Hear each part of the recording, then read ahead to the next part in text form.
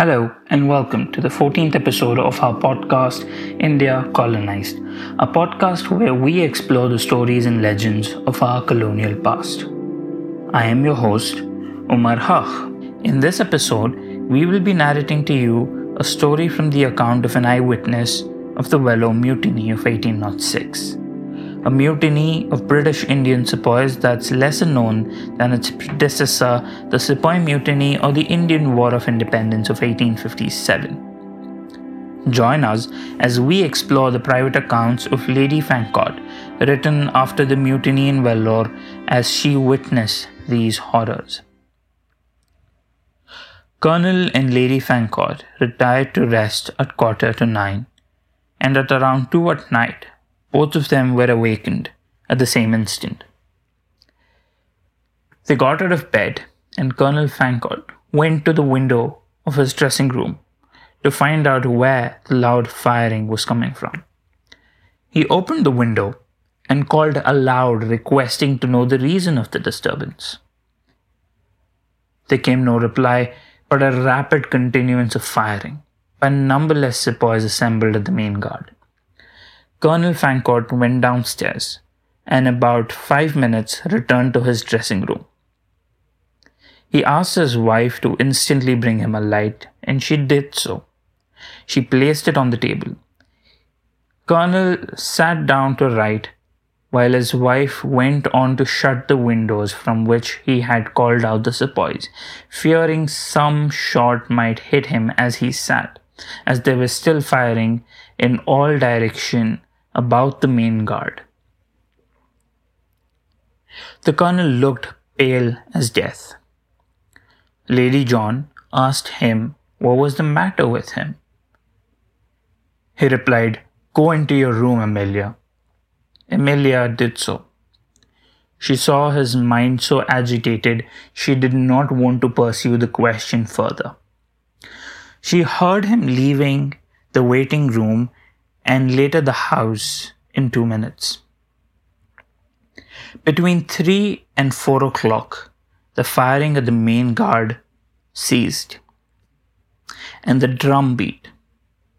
It was Sir John who was trying to quiet the sepoys. Amelia writes that she heard no more firing for some time. It then began again at the European barracks. She bolted all the doors in her room, brought her children into the room, and she fell on her knees and fervently prayed that Colonel Fancourt's endeavors to restore peace to the garrison might be crowned with success, and that his life be spared. She then got dressed and twice cautiously opened the hall door and made her way to the other end of the hall to look where the sepoys were firing the most. She heard noises directed towards the European barracks, and for the last time she ventured from the room between the hours of 4 and 5. She stood at the end of the hall, which was quite open to the veranda. A figure approached her. It was so dark that she could only see the red coat illuminated by the light of the firing from the barracks. Dreadfully frightened, expecting to be murdered, and having left her children in the bedroom, she feared that her last hour had come. She somehow masters the courage to ask who was at the door.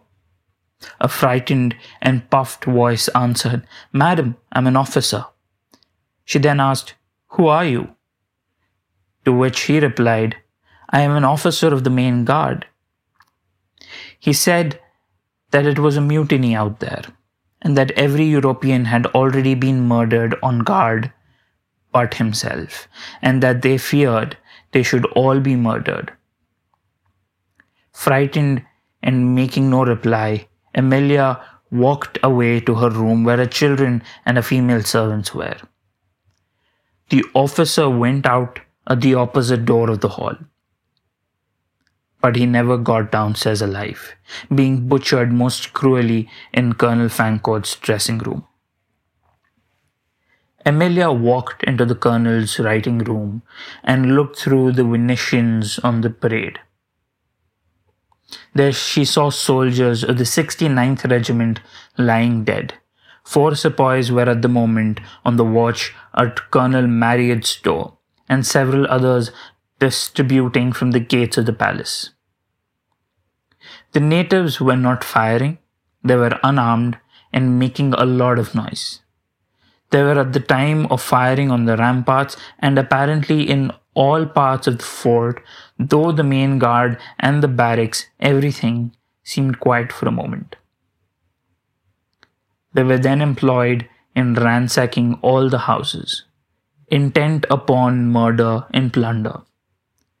At this moment, Emilia gave up all for lost. She opened her dressing room table drawer, took out her husband's miniature, which she tied and hid under her habit, and she determined not to lose it, but in death. She had secured his watch some time before to ascertain the time.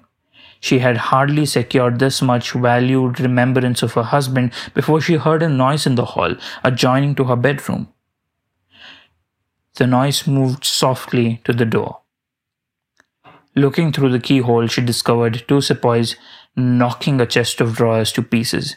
Struck with horror, knowing the next visit would be to her apartment and to her children and her female servants,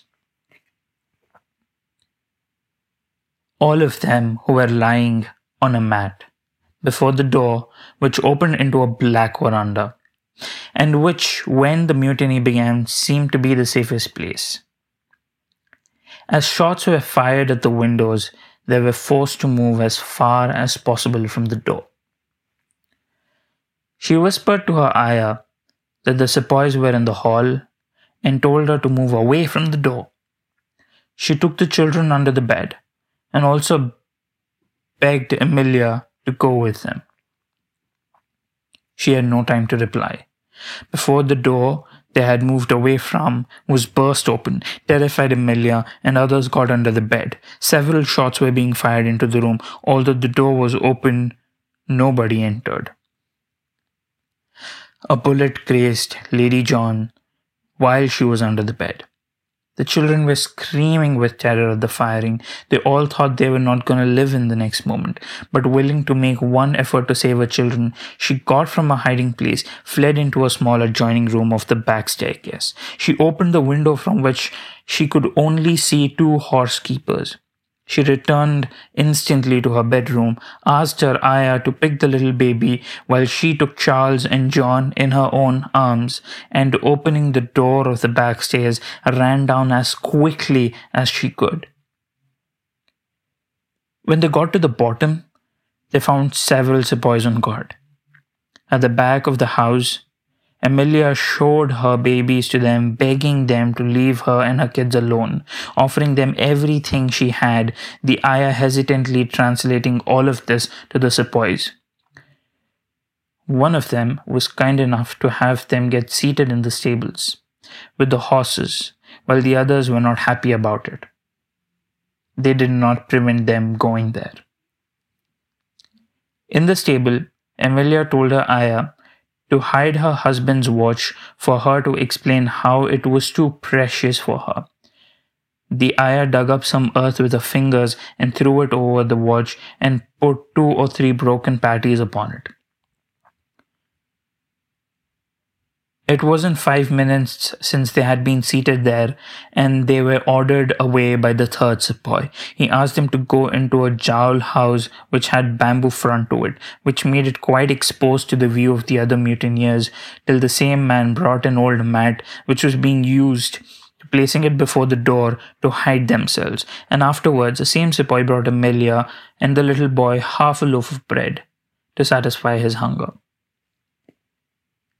They sat there for about 3 hours in the greatest agony of mind, endeavoring to quiet Charles. Emilia found it impossible to pacify him, as he was so alarmed by the constant firing and cried sadly to go out sometimes.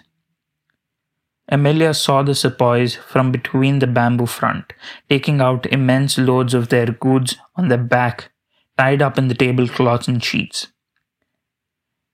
Keeping her senses through all the horrors of that night, and mourning, she constantly feared for her husband's life.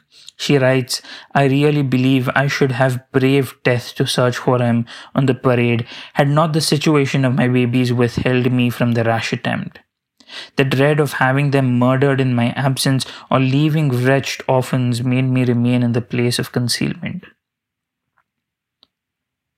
She anxiously waited for her husband's arrival and the arrival of the 19th Dragons from Arkut.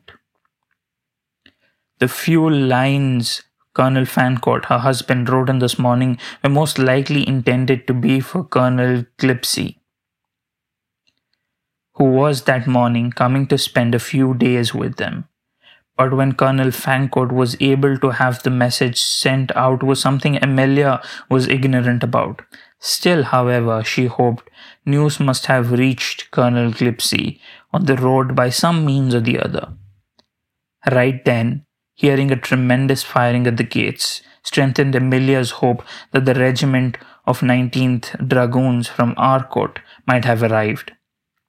Their house at that moment appeared quite deserted by the sepoys, but suddenly several of them rushed into the compound and called out Amelia and her children to be murdered. Her ayah requested her to go into the farther corner of the Jewel house, which she said and did so by taking Charles with her, covering him with her own gown. But Charles could not be pacified. He cried aloud and wouldn't stay quiet. Every instant, Amelia writes, she expected that they should all be murdered. The firing at the gate now became so strong that the sepoys were obliged to fly to it, and once more vacated the house. Amelia and her kids had narrowly escaped death. She was so thirsty that several times she had to drink water out of a dirty chatty and give the same to her kids too. There was noise of the horses of the 19th on the drawbridge, and the huzzah repeated out aloud immediately after they were heard entering the fort. An officer rode in and called out Amelia by name, but there was no answer. Silence. Again, the officer repeatedly called out her name, looking for her. This time too, there was no response. But moments later, Amelia sprung out of hiding after finding officer in red jacket. She thought it was her husband. It was not. It was McLean. She came out, calling for her husband in hopes that he might have survived.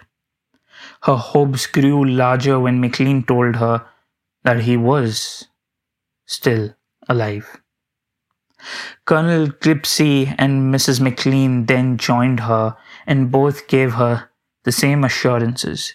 They took her upstairs and got her seated in the chair, giving her some wine and water to drink. When her agitation had reduced, she was told that her husband, Colonel Fancourt, had survived, but was wounded, though not dangerously, but was in a lot of pain. They all tried to keep her quiet. But an hour later, the surgeon of the 19th Dragons, Arkut, walked in with his eyes stuck to the floor. He looked up to Amelia and told her that her husband's wound were now cured, but he was still in danger. Amelia grabbed the arms of a chair and sat down. She was still hopeful that her husband might still recover, but she could not go and see him, thinking that the sight of her and the kids might agitate him too much. The surgeons told Amelia that the wounds were flesh wounds and that the bullets had not been lodged.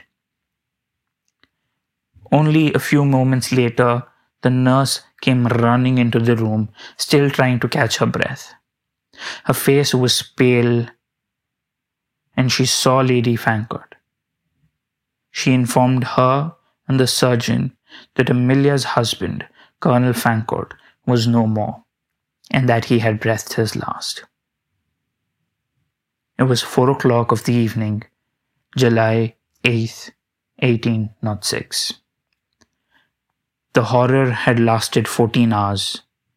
Amelia had lost her husband. the kids their father. The Vellore Mutiny had now been hammered into suppression. Thank you everyone for tuning into today's podcast.